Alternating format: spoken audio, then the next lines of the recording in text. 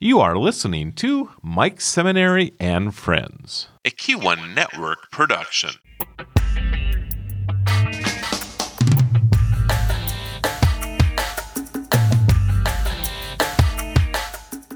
You know, from previous podcast guests that I have a background in hockey. Well, I wasn't a real good hockey player. I was okay. My brothers were better. They were both goalies. Love hockey.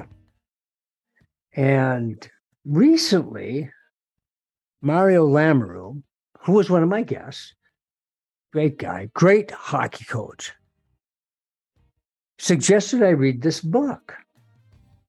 I read it, and it was so moving. It was an incredible story on so many fronts. I learned more about hockey than I ever knew, particularly hockey up in Canada. I don't know a lot about hockey in Canada. And I learned about a young man's struggle with cancer. And I learned about his brother who wrote the book and his love for his brother. And it was a very moving and inspirational book in many ways. And I can't tell you how delighted I am today to have the author of the book. I'm going to read the title before I introduce Wade.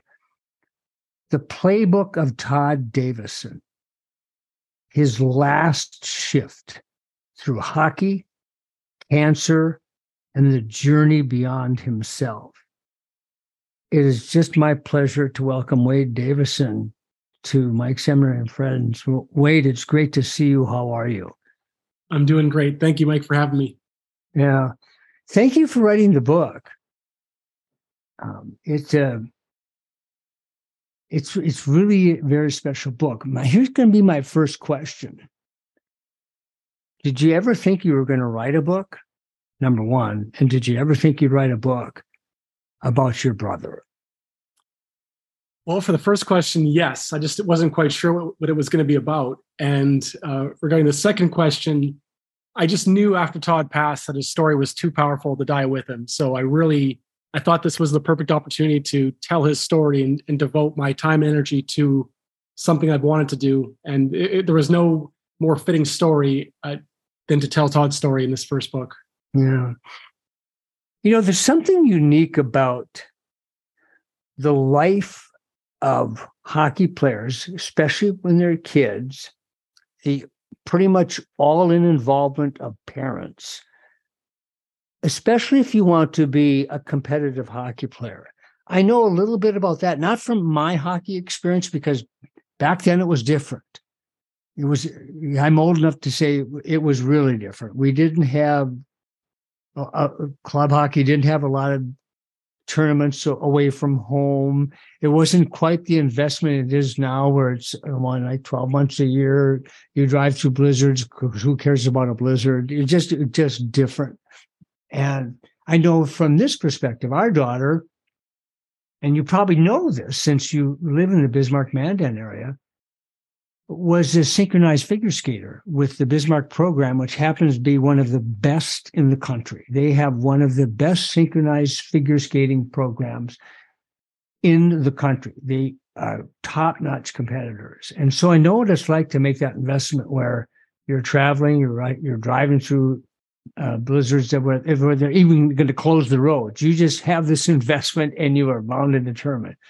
But I think it's a whole different level up in Canada. Tell me a little bit about you and your brother. Did all three of you play, or just you and Todd? All three of us played growing up, yeah. Who was the best hockey player? It's got to be Todd, hands down. Okay. Was he the smallest? He was always the smallest, and he was always the most talented. And we worked very hard, but he was not to be undone. He was going to go as hard as he could. So tell me about, as the three of you were growing up, you and Todd were separated by a little over a year, and you and your other brother, Joel, right? By about 2 or 2.5, maybe 3. Did you play a lot together? How much of it was outdoors? Because that's the only place I ever played. And then as you became aware that you guys were pretty good and competitive, that all-in kind of investment and sacrifice? That's a loaded question and a long one, so take as long as you need to answer it. So, yeah, we were born in the mid 80s. And even though up in Winnipeg in Canada, there was a ton of indoor rinks, the majority of our hockey was spent playing outdoors from a young age.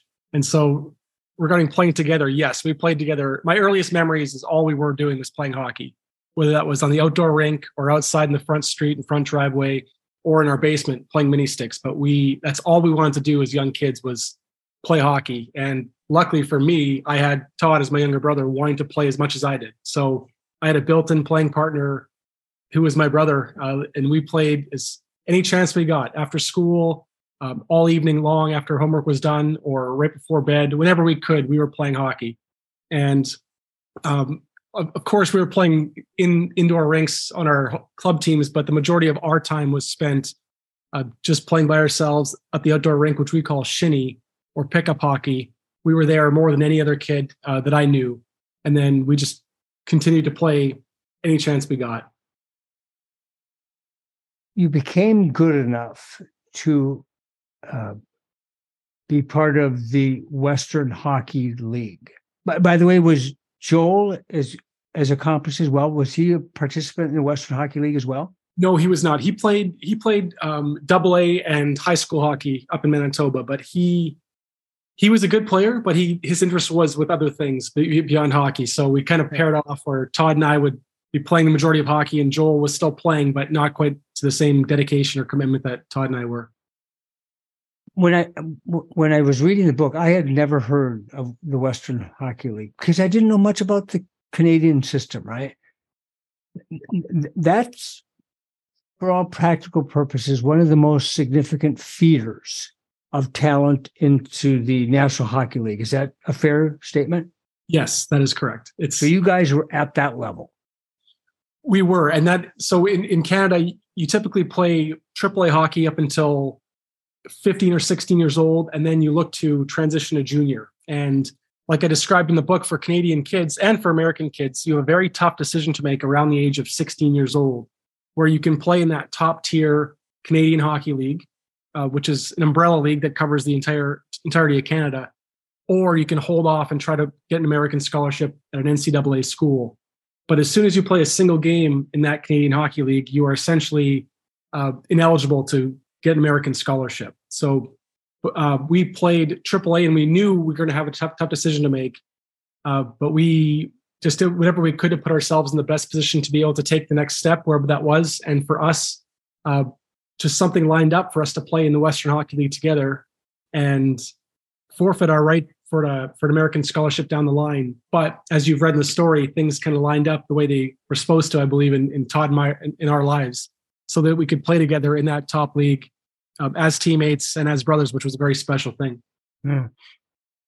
Just a kind of a side question, with the introduction of NIL in college sports in the States and with the portal, that whole thing, which has changed college sports so much, where you can almost be a professional in some ways, that policy that you just shared, if you played one game, you're ineligible.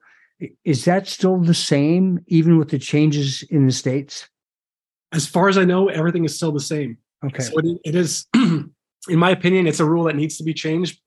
Decades ago, you could play in the Canadian Hockey League and then transition on to play in the NCAA. But the last decades, and for as long as I can remember, it's a pretty rigid rule, and they don't like to see people. They don't like to give you the opportunity once you make that decision to stay up in Canada. Okay. You mentioned, did you say mini sticks in the basement? Yes. What's that? So mini sticks, I'm sure you've seen them in passing, but they're just small plastic hockey sticks. And you're essentially just playing on your knees on the floor with any kind of ball you can find. And you kind of create your own makeshift mini net, and your opponent or opponents, they do the same. And you're basically just going one-on-one or however many people there are playing in a carpet floor setting. So okay. I joked about in the book, we played mini sticks in the basement, but also any chance we were traveling, we'd play in the hotel hallway. And that was to the dismay of any non-hockey loving guests, because it can get pretty rowdy in any given hotel hallway. So, but I thought it might have been what my brother and I did in our basement. We didn't have a finished basement, had the concrete floor, concrete walls, pretty barren. So what we did, of course, is we just hit lots of slap shots into the wall. We tried to do it when mom and dad weren't home because they'd put an end to it pretty quickly because we had a lot of fun doing that and marked up the wall too, but that's a whole other story for another time. So you both started play, well, all three of you, but you and your brother, Todd, played hockey almost since you got out of diapers. And you were a year older. When you learned that Todd, I'm going to skip up to that and we'll come back to some other fill in a minute. When you learned that Todd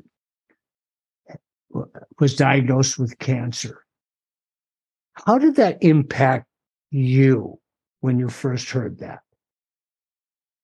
That was a complete shock that day because we knew there was something wrong with his shoulder. We knew he was in pain, but never did any of us think it was a cancerous tumor, and not only a cancerous tumor, but a very severe type of cancer that did not have great treatment rates.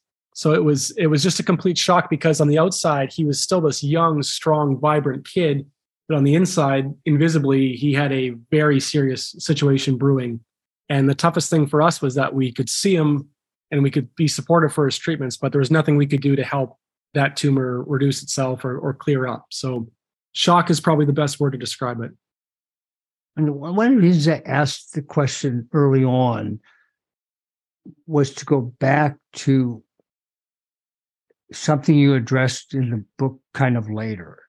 And that's regarding, and this may be more prevalent in the sport of hockey than any other. Maybe football is close, but clearly not in soccer, clearly not in basketball. Now all my friends that love soccer and basketball will hate me and quit listening. But in hockey, pain is part of the deal. And you get really good at hiding it because you don't want anyone to know for a variety of reasons. How long do you think he was hiding and masking how much he was hurting? I think it was the better part of a year and a half. So to give you some context, we played in the Western Hockey League for the Regina Pats together, which we previously mentioned.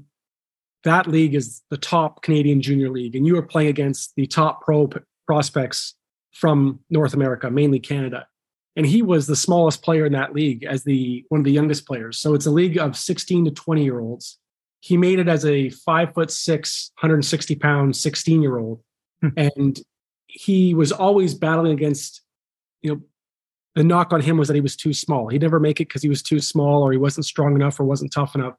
So the fact that he made that league at that size was incredible in itself. But I think for him, even more so, he had to hide any sort of pain that he was going through, physical pain, because he didn't want that tagline to follow him around. He wanted to break free and show himself to be a competent, effective player, regardless of his size. So that was a huge point for him. But he played that full season and was doing a great job to the best of his abilities. But in the spring of that year, he played in the Canada Games for Team Manitoba. And that's where he left our Regina Pats team and went and played in the Canada Games, where every province and territory is represented. And he played against Sidney Crosby, who shouldn't need an introduction here, head-to-head. And Todd had an incredible game. He scored a goal, got an assist, he got a penalty. They lost to Crosby's team in OT. Crosby had 2 goals and 1 assist, including the OT winner. But in that game, he took a very heavy hit. And he felt a lot of pain in his shoulder. And so after that game, he told my parents that he was experiencing pain. But when he returned to Regina, and he passed that message along for the trainers, they very quickly dismissed him and said, this is just a hockey injury. It's something that is no big deal, basically implying for him to fight through it or play through it because there was no broken bone on any imaging and there was no strong indicator that something was wrong. So he very much played through that pain from the Canada Games right and through the end of the following season. So between about March and the following June, when he was actually diagnosed, he was suffering in silence and dealing with that pain internally. I got to read something before I ask you the next question, which is directly attached to what you were just sharing. And this is on page 57 of your book. And by the way, folks, you read the book. It's not just about hockey. It's not just about cancer.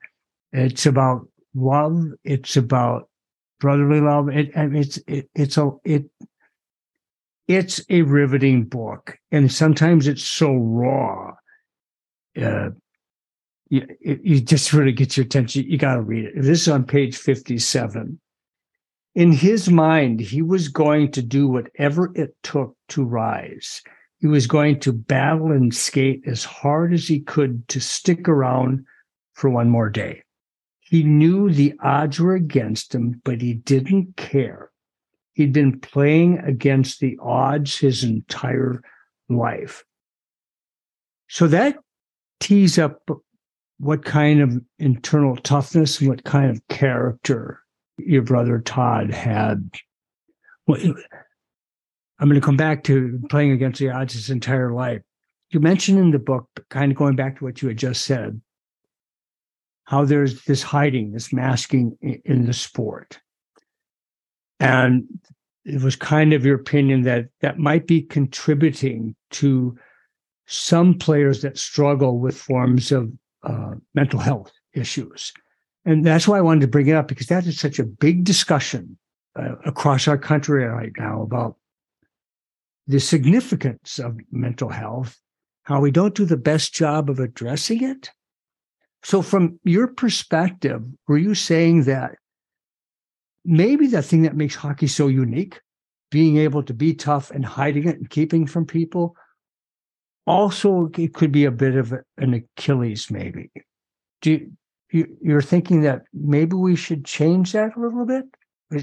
I think there needs, yes, I think there needs to be more deference and respect given to a player that's fighting through something that maybe doesn't quite know what it is, even if that is a mental or emotional issue that needs to come to the surface to let them feel as good as they could.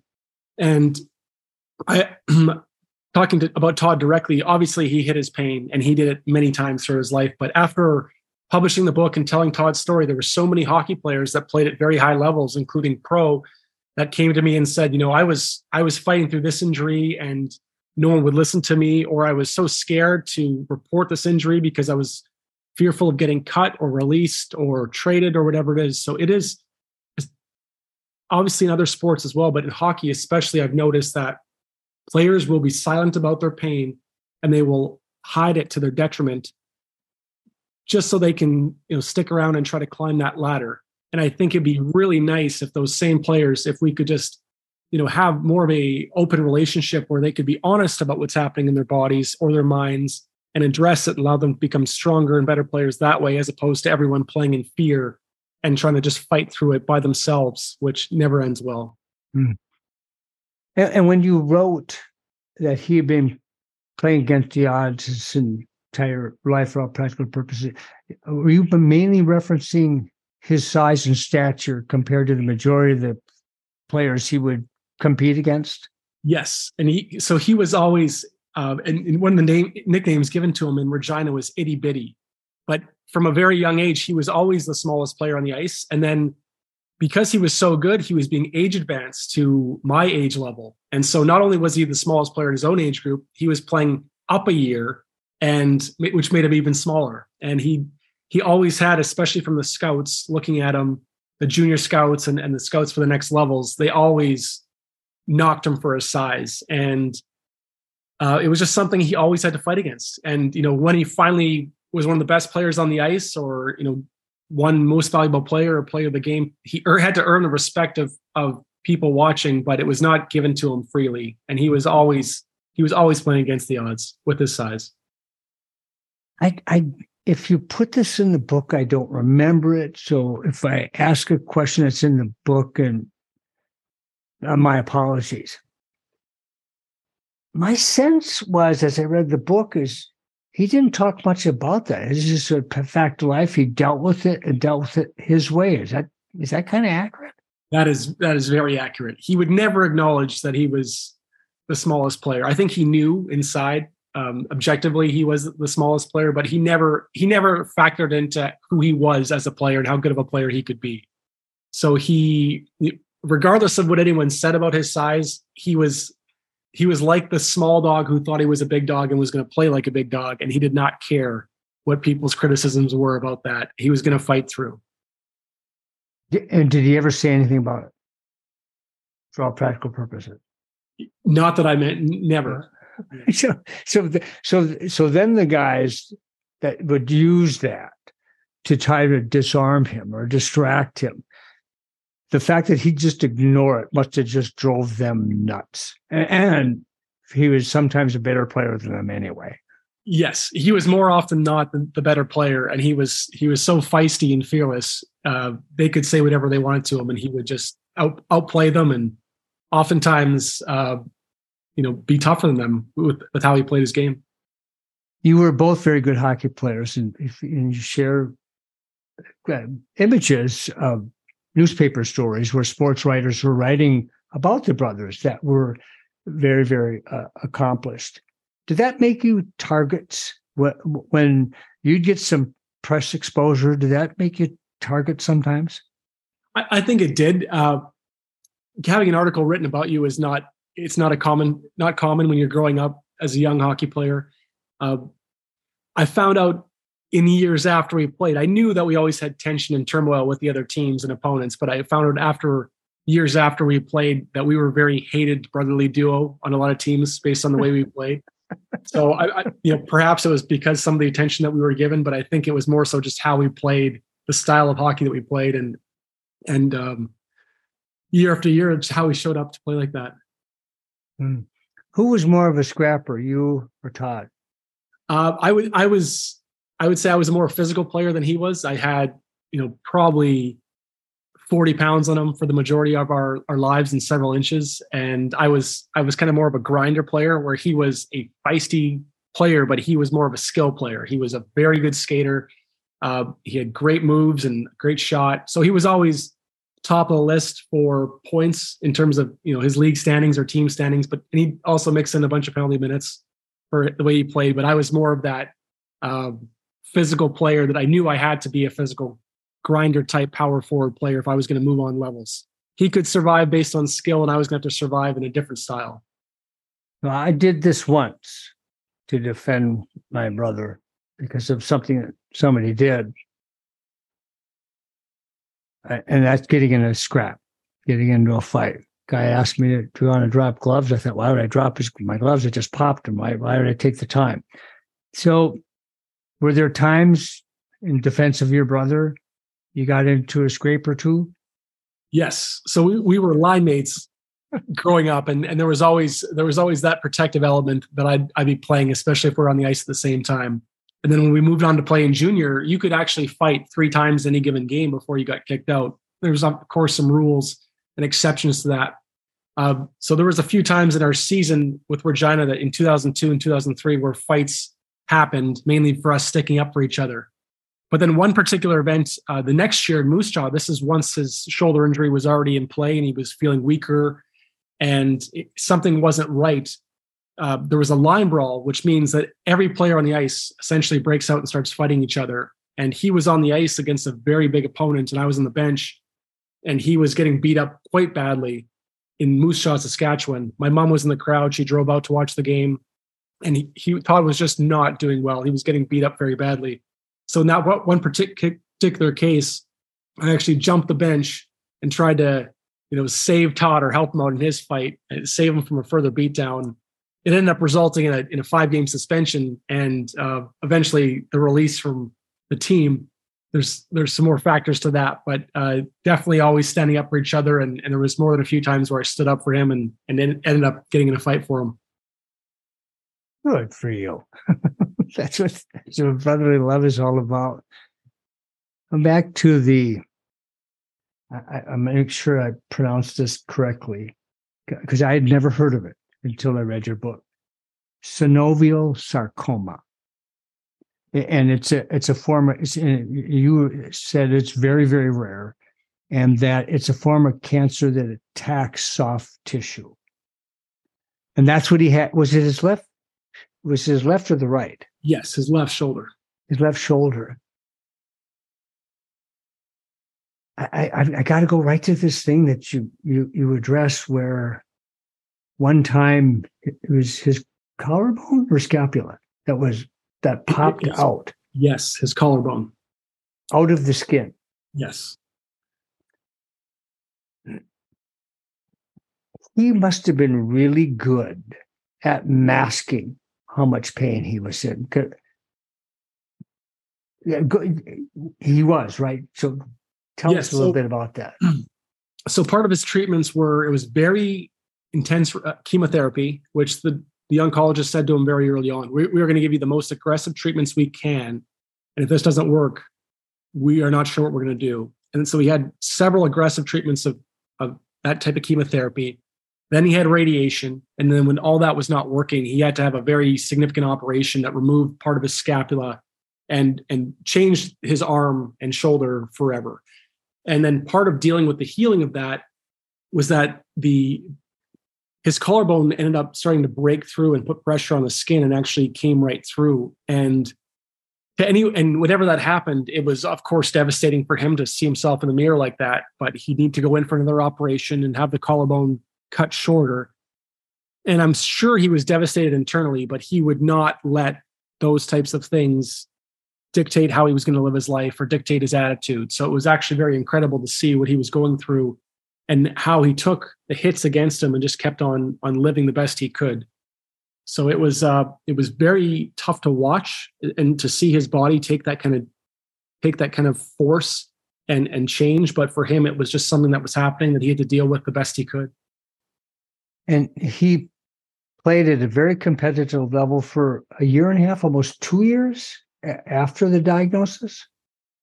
So yes, to back it up for a second, he was basically played a full season and a half when he started feeling the pain, and then he was diagnosed. My mom was an MRI tech. She brought him into the hospital, and she was the one that actually found the tumor in his shoulder through the imaging. And then after he was diagnosed, he had to take a several-month break for those chemo treatments and radiation. And after that, he had a small gap where basically the doctors were saying, we're not sure what this is doing inside your body. We're going to schedule this major surgery out several months. And during that time, I don't think they had necessarily approved it, but during that time, he fought his way to come back and play junior hockey again between his radiation treatments and that major surgery. So it was a couple month gap where he did everything he could to get himself back to playing condition and playing shape, which included running up and down tens and tens of flights of stairs in a downtown Toronto hotel and doing everything he could to get back in shape to play. And so after that initial bout of treatment, he came back and made a miraculous comeback to the Alberta Junior Hockey League, where he played a couple months, but then he got that message basically saying, the cancer's not going away, it's getting worse. We need to have this operation, and this will be the end of your playing career for good. Where in that timeline did one of the medical professionals tell him, go home and prepare to die? So after he had already, they gave him very dire news early on, and he was very upset by that. He was angry by it because he didn't want, whether it was a well-respected doctor or someone else, he didn't want someone dictating, this is going to be the end of your life. But after he came back and returned to hockey, he had major surgery that essentially deformed his arm and shoulder. And then he needed those subsequent surgeries through it. And I believe it was the following September. So it was, if he was diagnosed in June of 2003, I believe, I might be getting those years mixed up. June 2003 or 2004, it would have been the September of 2006 where he was actually told, there's nothing more we can do, go home and prepare to die. And so 3 months later is when he actually died. So he had that 3-month gap of that terrible news and then just waiting and living day by day. You got to go back to your mom for a second, Wade.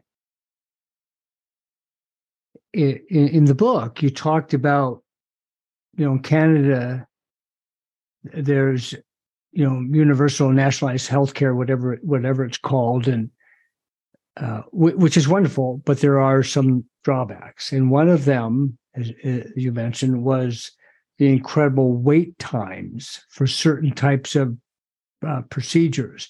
And this would have been one of them.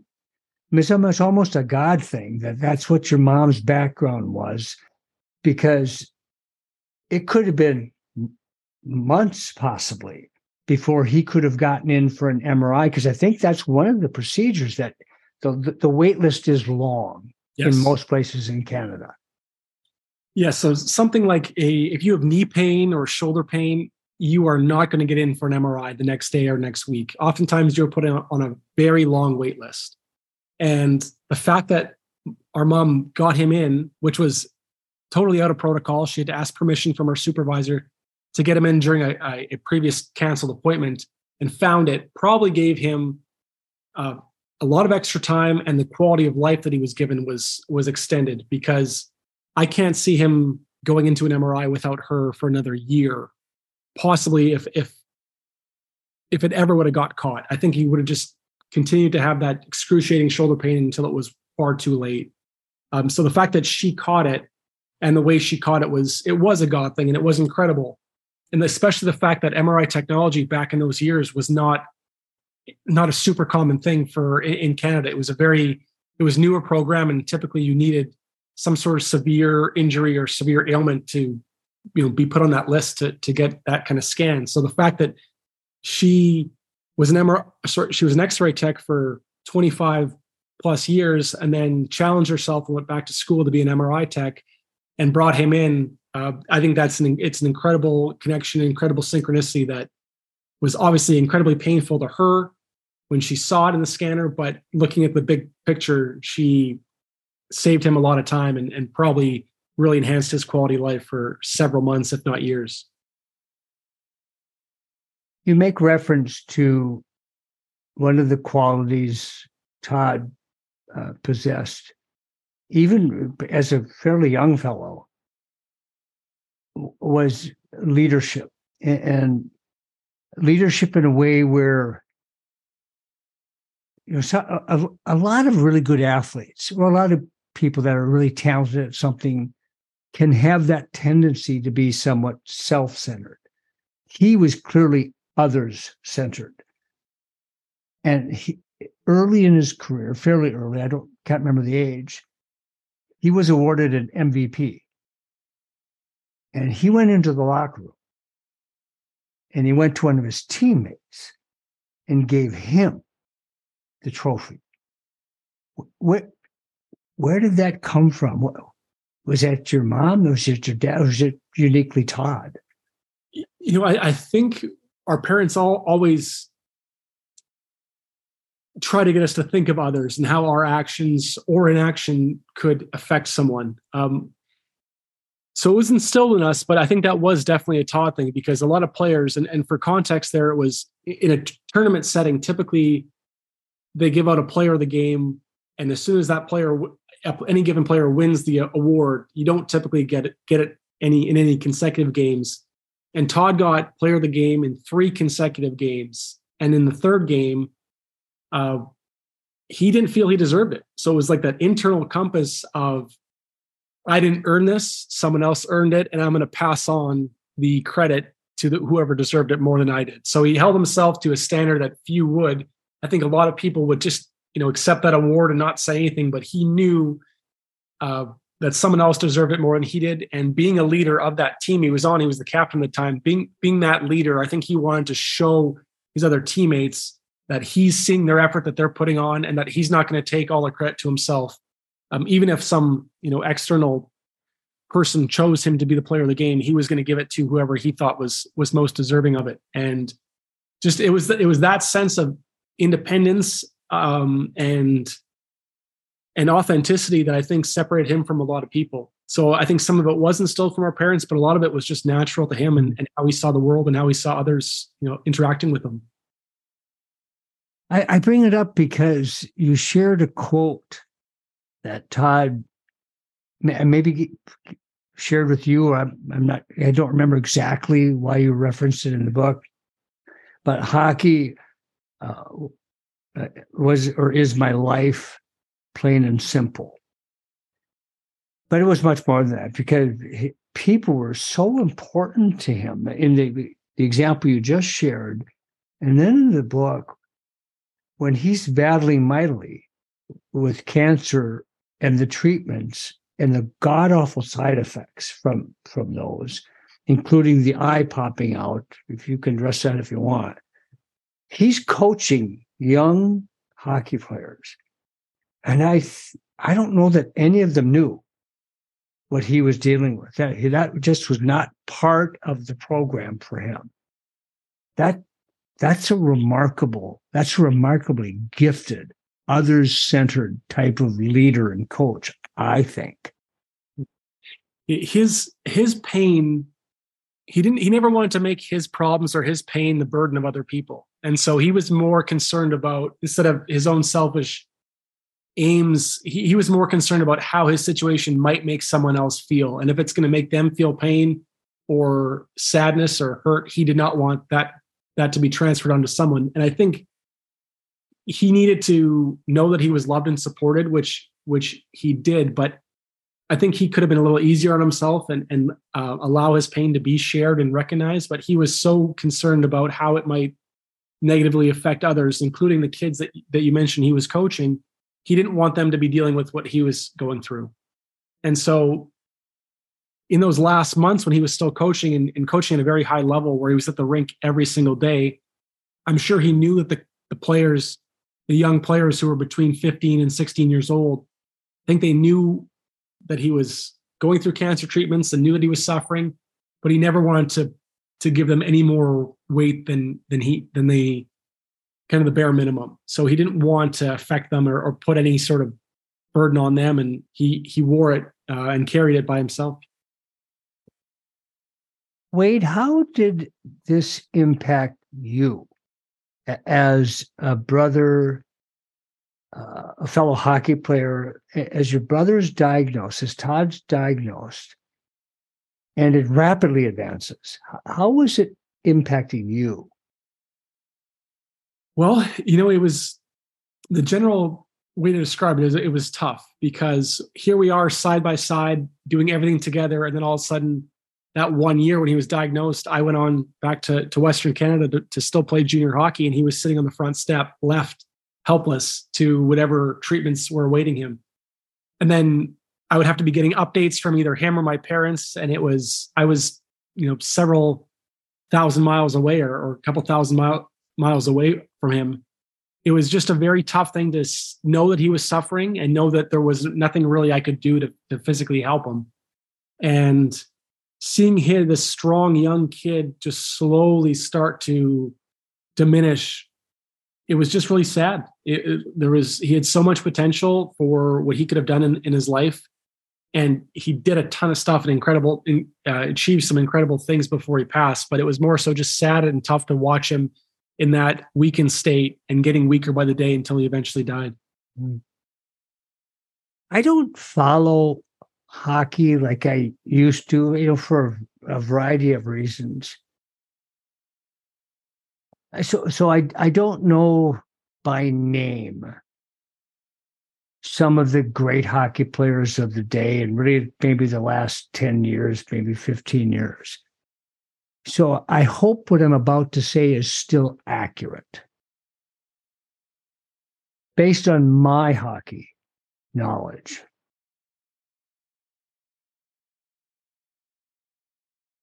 This guy's in the top 5, maybe 10 greatest hockey players of all time. I think. Maybe even in the top 3, I don't know.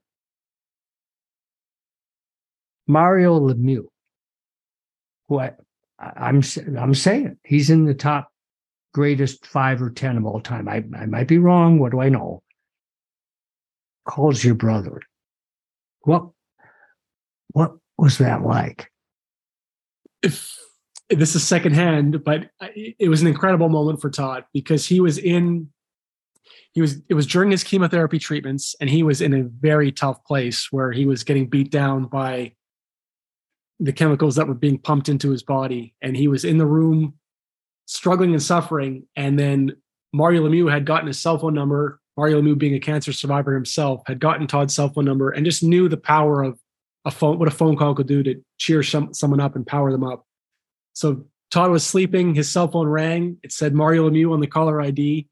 And my dad was in the hospital room beside him and saw this name on the phone and was in disbelief that it was happening. So he tried to wake Todd up.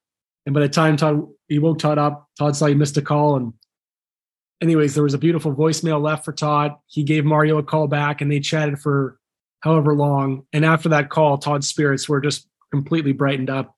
And I think it was very impressive that such a accomplished player, and I would agree with you that he was one of the best of all time. He was my favorite player growing up.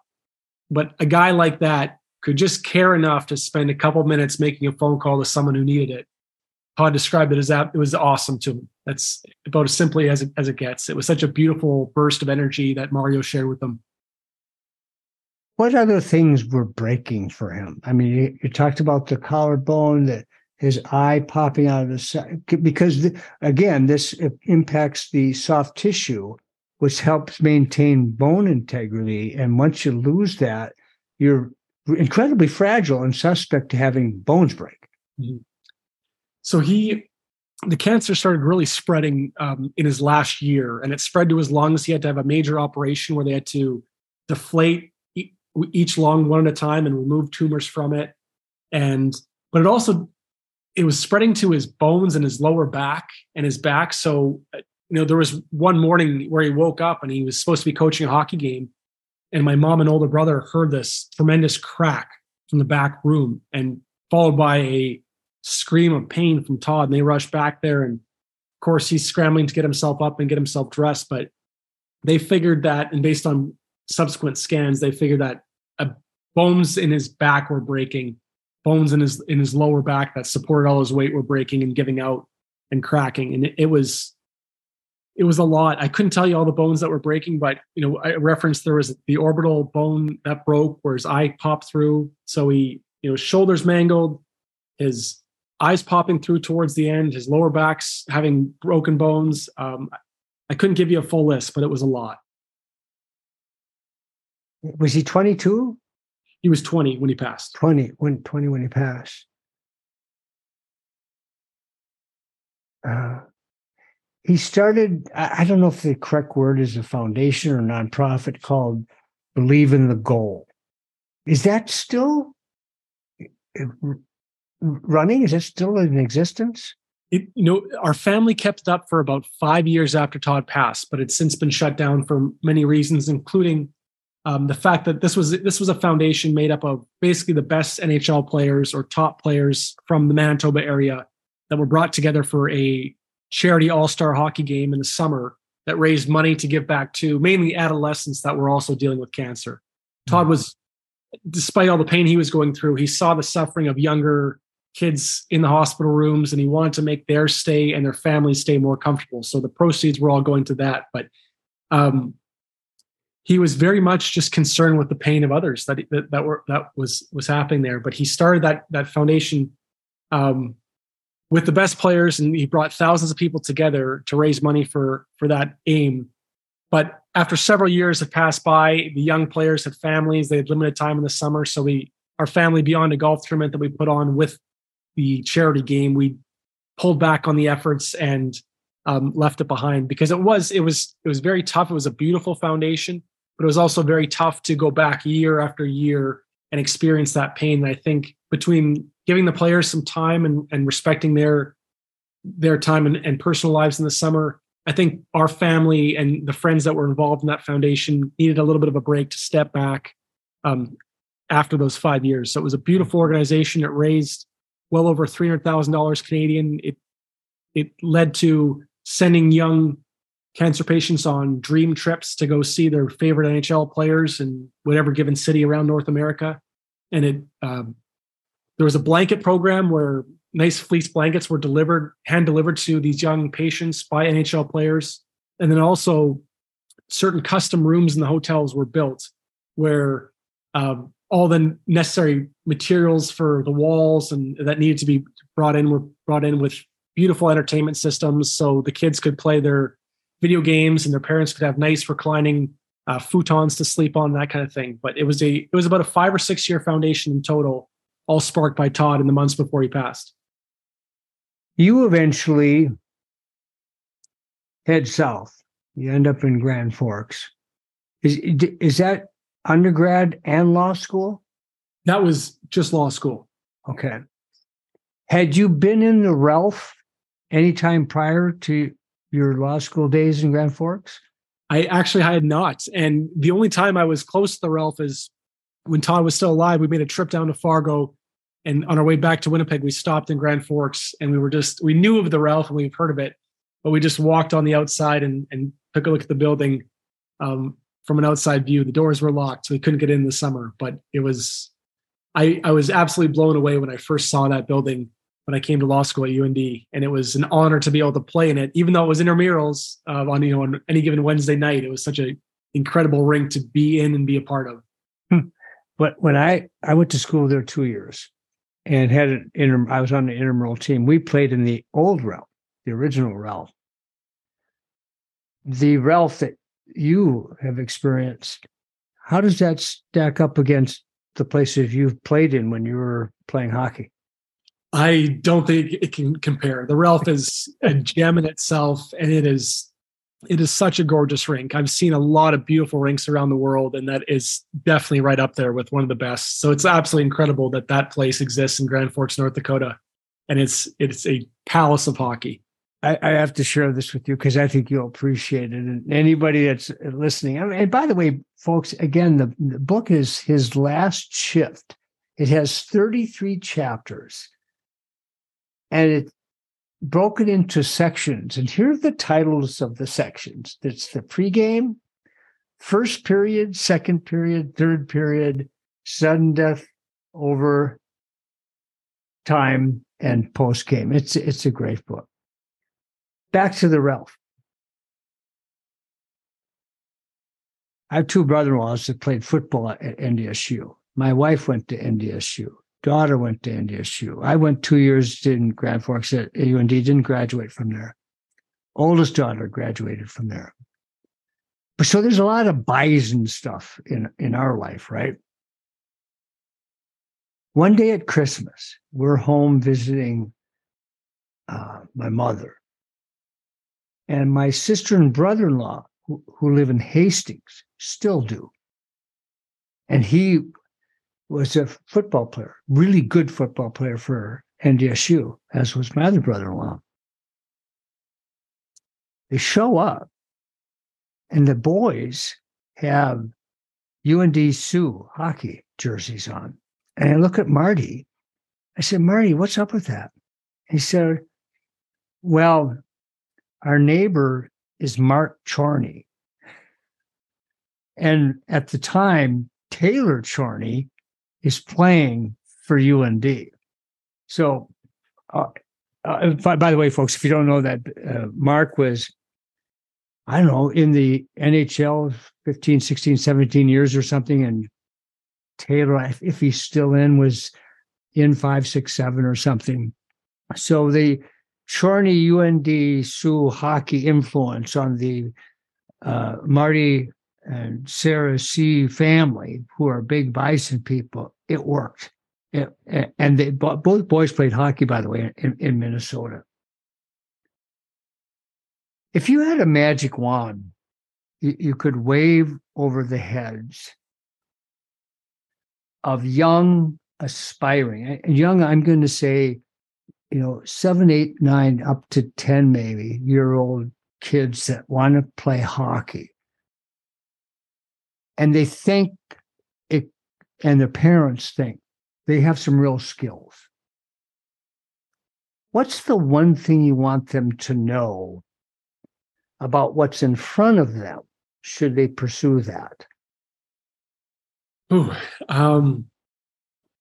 I think they will have moments playing an incredible sport with teammates, and have some of the most intense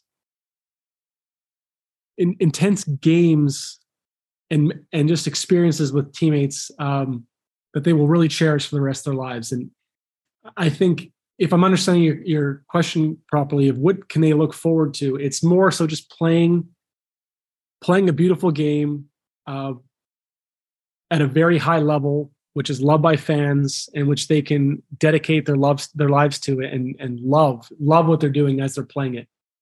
So it's more so the feelings. I would be excited for where they would go and excited for their experiences of everything from training camp to, a packed building, watching a game on a Friday night, to playoffs, to just the moments of away from the rink with their friends and teammates and coaches. So it's more so just a lifestyle that is very cool in my opinion, and that can really be fulfilling through just hard work and experience with hockey.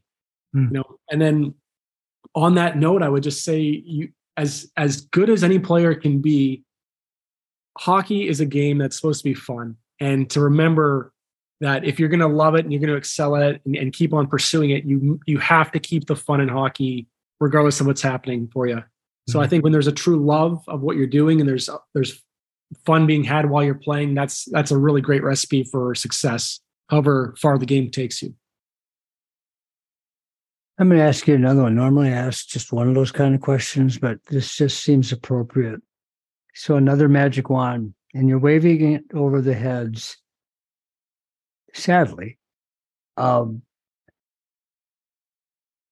people are going to have a diagnosis with regards to their health that doesn't look like it has a good horizon. It doesn't have a good outcome. And you've lived this now with your brother, and your family has lived it. What's the one thing you want them to know about what's in front of them? Well, they will have some very tough, challenging times, but the biggest thing is just appreciating the little moments and the day-to-day things and the day-to-day relationships that they have in front of them right now, and being thankful for those moments, however they come. We have, for example, a next door neighbor, beautiful lady in her late 60s, I believe, who's been diagnosed as being terminal with cancer. And she was given 3 months back in, I believe, September, October, and she's still around. And every time I pass by, I ask how they're doing, and they're saying it's another day. And so the fact that they're just acknowledging that they're not sure how long she's going to be around, any of those people that would have a tough diagnosis in their families, you do not know how long you're going to be around. And it's just, what do we have right now in this moment, and how can we make the best of it? And, give ourselves one more day. That's really all I can pass on there. By the way, I love your book. I really appreciated, while it isn't a book about faith much, you worked it in terms of the importance, especially how Todd was seeing what was happening in his life. And I really appreciate how you address that. Are you skating? Are you playing hockey at all now? These days I'm skating, but as a coach. I'm coaching with Mario Lamoureux for the Legacy, the varsity high school Sabres. So I'm on the ice 5 days a week for practice, and then we're at the rink 6 days of 7. And I'm not skating in men's league or anything right now. I'm taking a nice break from the rink on Sundays, but I'm at the rink every day coaching. With Mario and the team, not with Lamoureux Hockey. You're helping with the team. Correct. During the winter, it's Legacy High School. And then during the spring season, I also coach with one of Mario's Dakota Warrior teams. Oh, cool. So, cool. He's a great guy. He really is. He is really a great guy. What else should we know about you and what you're doing in your life and kind of where you're going, Wade? Well, I'm an attorney. I've been mainly working as a trial attorney the last several years. I've since gone in-house working for a North Dakota energy company.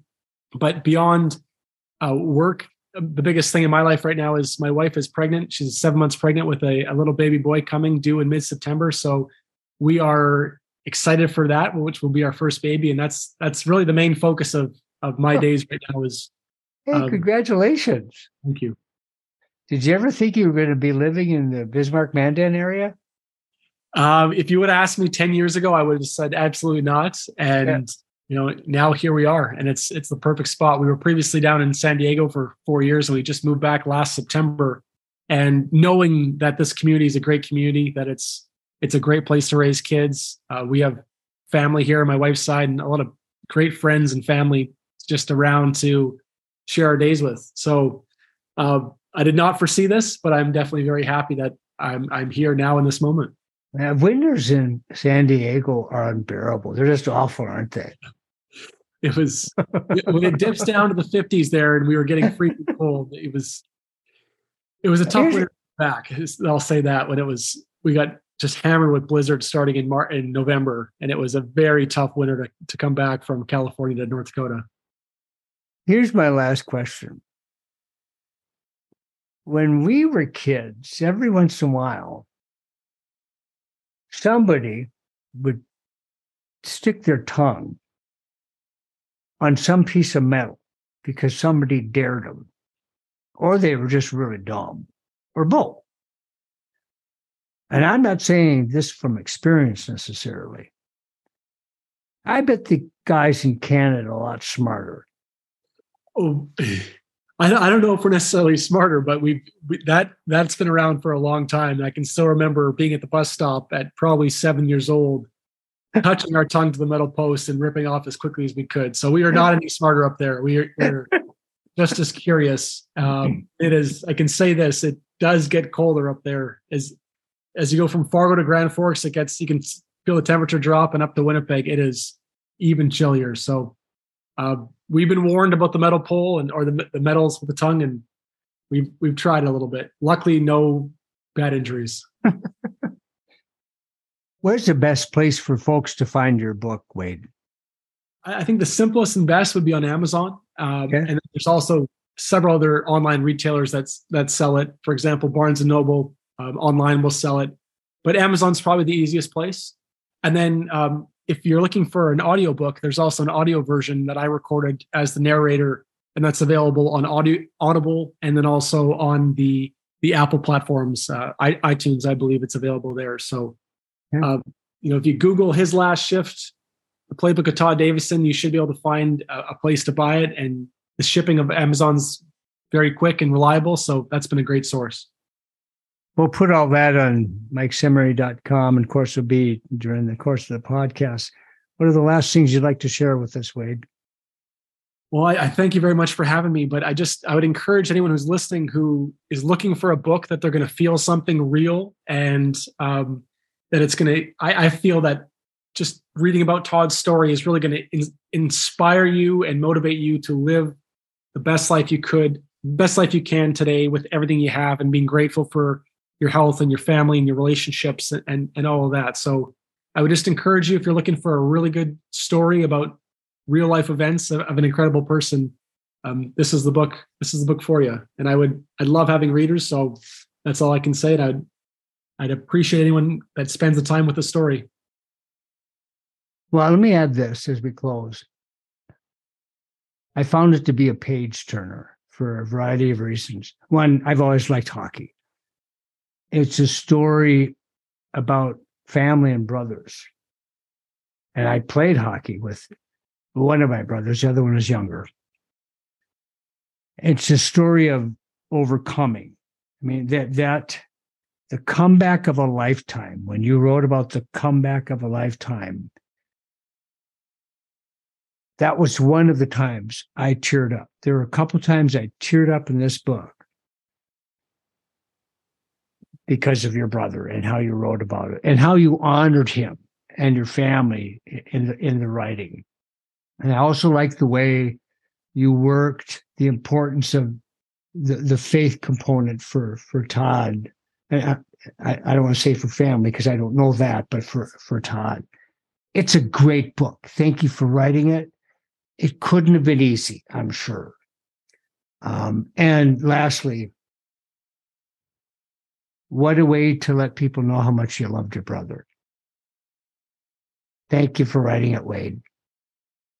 Thank you for reading. And thank you for the very kind words. It means a lot when people pick it up. It was pounds of tears were shed on these pages as I was typing it up, but it's all worth it now, especially when people are inspired by it. So thank you for spending time with it and for having me today. Thank you for joining me. You take good care. Thank you, Mike.